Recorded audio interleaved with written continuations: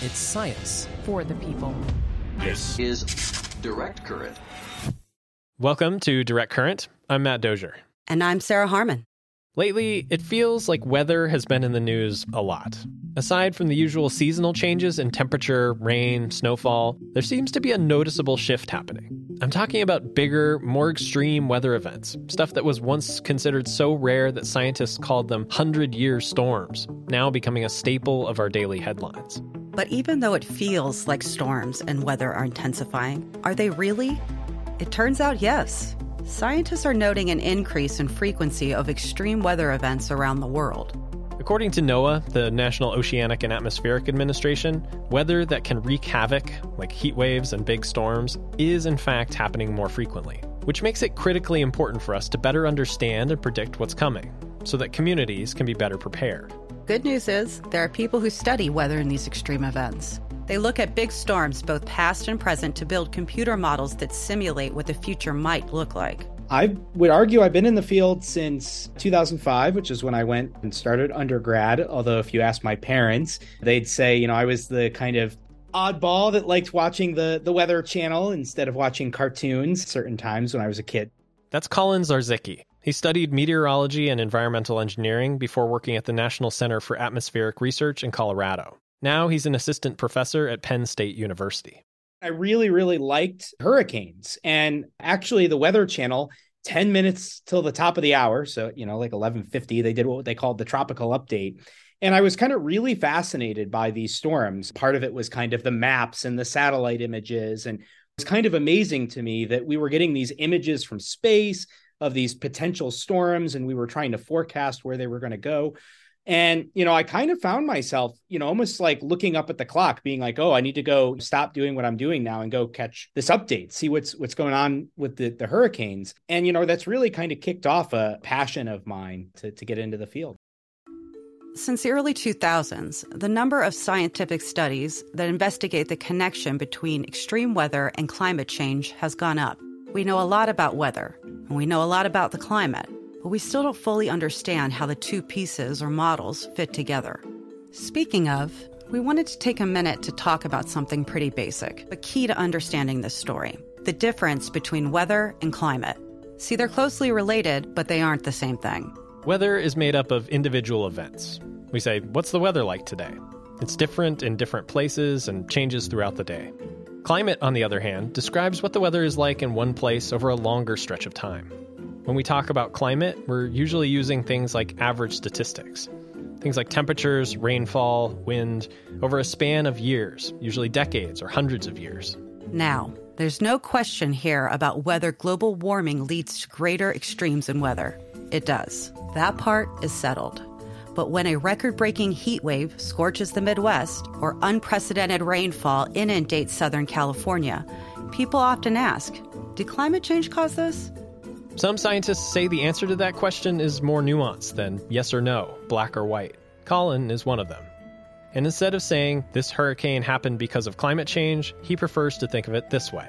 Yeah, this hurricane existed, and we had 20% more rain than we would have had if this hurricane had appeared in 1850. And that component is due to anthropogenic climate change. That's a really important thing for us to get a handle on as we try to protect lives and property from these increasingly nasty weather events. Because in Colin's example, that 20% increase in precipitation can mean the difference between minor damage and, say, levees breaking. Generally, when we think of extremes, we think of something that's pretty rare and pretty consequential for society. So, if it's something that happens, once a week, then society is likely pretty prepared for that. But if it's something that's kind of big and that we're talking about happening, once or twice a year, or even some of the extremes that I'm really interested in, which are more of these like once every 10 or once every 100-year type events. But those are also the things that really have kind of that big generational impact. So in order to get ahead of these generational storms and droughts and all the other weather-related disasters waiting to happen, you need a computer model. Something that can crunch up all the information we know about how the atmosphere works and spit out a prediction, or rather lots and lots of predictions, of what's to come. The better our climate models, the clearer picture we'll have of what to expect, weather-wise. That can help us identify the biggest risks and opportunities to mitigate damage ahead of time. When it comes to better preparing in advance for these types of events, Colin says we have to take a dual-faceted approach. We have to look backward at the historical data about weather events in the past, and we have to project into the future with modeling fueled by supercomputers. So let's start off by talking about the side of the coin that investigates the past. We kind of start to think back maybe to pre-industrial times, so thinking back to like our great-great-great-grandparents or something like that. But even looking since like maybe the 1950s, 1960s. The quality of historical weather data that's available for Colin and his team to analyze varies quite a bit. As you can imagine, getting reliable, quality data from 100 years ago is pretty challenging. There are records, but they're sparse. As technology became more sophisticated, local airports began tracking things like temperature and rainfall, which are useful data points. Then, about 40 years ago, satellites started collecting all sorts of weather-related data. So the team brings together all of these pieces of information, and basically they search through the archives to compare extreme weather events from way back when to today. And what you can actually do is you can look at the ratio. How many record highs do you have? How many record lows do you have? If our climate wasn't changing, that ratio would actually stay constant. You know, what we've seen historically, especially over the last couple decades, is record highs are rapidly outpacing record lows, which also gives us some confidence that we're seeing this trend line in both the temperature, but also the extremes associated with that temperature. The other side of this research coin in Colin's two-pronged approach is focused on what's yet to unfold. By building models based on our physical understanding of Earth's system, Colin and his team are working towards being able to make prognostications or projections of what we can expect to happen in the future. At the end of the day, it's just boiled down to a bunch of computer code. What we do is we kind of put all these pieces of code together. I'd like to tell my students it's somewhat like putting a bunch of Lego blocks together and kind of creating this big, what we call a model. And then we essentially run the model. Running the model, as Colin says, isn't as straightforward as pressing a button or flipping a switch. Instead, it's like rolling dice hundreds or thousands of times and logging each outcome. But the information they're using is so much more complex, Colin's team runs it on a supercomputer. You can think of a supercomputer like hundreds or thousands of laptops collectively working on the same problem at the same time. Each laptop is given a little piece of the problem, like what's going on in the Great Lakes region. And then, when brought together, the collective results simulate what the surface of the Earth would be like at that future point in time. What the model is really doing is it's kind of simulating the weather over and over and over and over again, you know, in many cases for many years or many decades or even many centuries. And we can run different iterations of the model to kind of look at different sets of weather patterns, different rolls of the dice, you might say.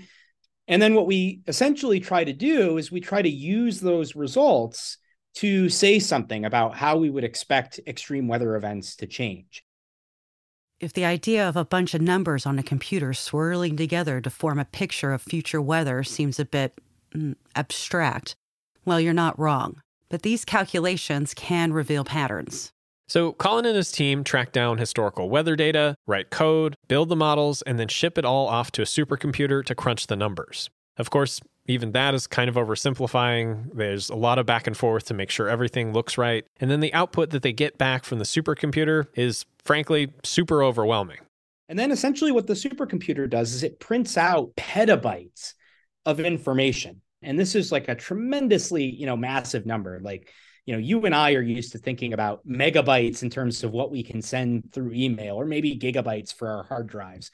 And this is orders of magnitude more than this. This would require thousands of external hard drives to be able to store it if I wanted to store it here in my office. For reference, a petabyte is 1 million gigabytes. The models Colin works with basically report the weather every single hour for the next 100 years. From there, the team has to figure out how to mine the data for the important stuff. And we write software code that goes in, like a claw machine, like something you'd play with in an arcade, and goes in and extracts those extreme weather events. Because like I said, they don't happen that often, but that's what we're really interested in. So how do you go about doing that? Last time I checked, most research labs don't have the space or the budget for thousands of laptops running all at once. Instead, Colin taps into the supercomputing strength of the Department of Energy. DOE and the national labs fund and operate supercomputers across the country, which researchers like Colin can apply to use. Once a proposal is approved, the researchers can then build and run their models from afar. a lot of our research really relies heavily on supercomputing capabilities offered by the Department of Energy. We have a supercomputer here on campus, and we use it a lot for testing and maybe doing a little bit of data analysis, but it's orders of magnitude smaller than the kind of computing capacity at some of these DOE centers. And we really, really want to make the most efficient use of computing. We want to really simulate these future climates with as much realism as possible. We want to be able to see as many of these extreme weather events. We really need to leverage that state-of-the-art, cutting-edge supercomputing capacity, which is offered by the Department of Energy. Colin's supercomputer of choice is called Perlmutter. It's in California and a part of the National Energy Research Scientific Computing Center. Say that 5 times fast. Also in California is Alan Rhoades. He's a research scientist with Lawrence Berkeley National Laboratory, and he's one of those climate modelers who spend a lot of time investigating some of the extreme weather scenarios that Colin mentioned. A lot of my work is sitting in front of a computer and accessing the NERSC supercomputing system, which we have here locally at Berkeley Lab. And basically that's racks and racks of blinking lights that crunch all of the mathematical equations of atmospheric motion and thermodynamics and everything that are in our Earth system models in a really fast way and consistent way. Alan has been working in climate modeling for a decade. Like Colin, his fascination with atmospheric science started early on in his life. He grew up near a large mountain range in California called the Sierra Nevada, and he remembers a big storm in the late 1990s that dumped a lot of water on the West Coast. For Alan, the effects of the storm were so memorable, it helped to spark a fascination and eventually an academic path in weather and the environment. I think I had a lot of interest in doing observations and going on expeditions, for example, in my undergrad to far off places. But for some reason, the allure of the crystal ball of Earth system models or climate models to look at the future and what it might hold for us, I think that got me excited about being an Earth system modeler and working here at Berkeley Lab. Alan focuses on studying precipitation-related weather events, specifically atmospheric rivers. These are features in the atmosphere that move large amounts of water vapor from the tropics to the poles. They're like rivers, but in the sky. And when they make landfall, they can unload a ton of precipitation, either as rain or snow, and are largely responsible for most of the major flood events on the West Coast. These features are about 3 kilometers deep, about 850 kilometers wide, and thousands of kilometers long. So they're even larger than some of the biggest rivers in the world. And depending on how extreme they are, some of them have been considered to be, on the order of about 7 to 15 Mississippi rivers worth of water vapor transport. To do this type of research, Alan spends a lot of his time writing computer code to fuel the models that run through all sorts of hypothetical weather and climate patterns. He gets data from field observations, gathered by people who go out into the mountains to measure snow and rainfall, and more recently, from things like satellites and airplanes. But despite the recent advances that remote and automated technology can offer, ultimately, Alan says the amount of data points available isn't enough to run the models. So they use more coding to fill in the blanks. And once they have these more complete data sets, they use the computer models to answer questions like, what if we were to model atmospheric rivers in present climate versus in a pre-industrial, or if greenhouse gases hadn't occurred, or what if we warmed the planet by 1.5 degrees or 2 or 3, which are in line with some of the IPCC Intergovernmental Panel climate change warming levels of interest from a policy perspective. And so a lot of my work is kind of working in the virtual world, how atmospheric rivers and virtual mountain snowpack might respond to these different levels of warming. As of spring 2023, when this podcast was recorded, atmospheric rivers had been dominating headlines on the west coast of the U.S. In January alone, a whopping 9 atmospheric rivers inundated the area. So Alan's interested in how well the modeling systems can represent these kinds of events, even as they're happening. He's also learning about the downstream impacts for water managers in drought-prone places like California and Colorado. Water management in the West is very complicated. We get a lot of booms and busts. We're constantly in between flooding and drought. And so a lot of the work that I do is trying to interrogate why that's occurring and how those occurrences of floods and droughts might become amplified or more persistent in different warming worlds. And I think the tool that I use to do that and rely upon are these Earth system models that I keep mentioning. Alan is part of a DOE-funded project called Hyperfacets. It's a collaboration between a dozen research institutions that aims to get cutting-edge modeling data into the hands of the people who need it the most. People like water resource managers in Southern California, for example. I think it's important because it allows us to be proactive about changing our management of our current infrastructure, or think about how do we scale up other water management strategies that might be more responsive or resilient in a warmer world, where you get bigger, badder atmospheric rivers, maybe less snowpack or flashier snowmelt, or more potential for flood events, or maybe you have persistent low to no snow conditions where you can't rely on mountain snowpack anymore as a natural reservoir. And so I think our models allow us to really be proactive about thinking about those things and doing it in a way that's not too simplified, or can maybe provide us with physics-informed kind of estimates of what those plausible futures might be. We may not be able to pull out a crystal ball and predict future extreme weather events like Alan dreamed about when he was younger. But with this type of collaborative research, we may be one step closer. And for Colin, all of the looking backward and projecting into the future is worth it to help minimize the destruction caused by extreme weather.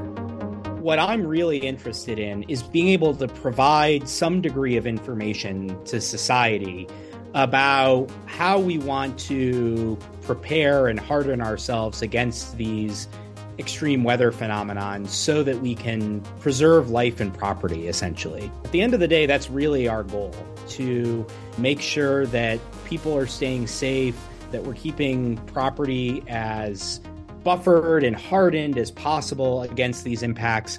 But we can't plan and we can't think about how we're going to do that unless we have some understanding of what extreme weather is going to look like in the future.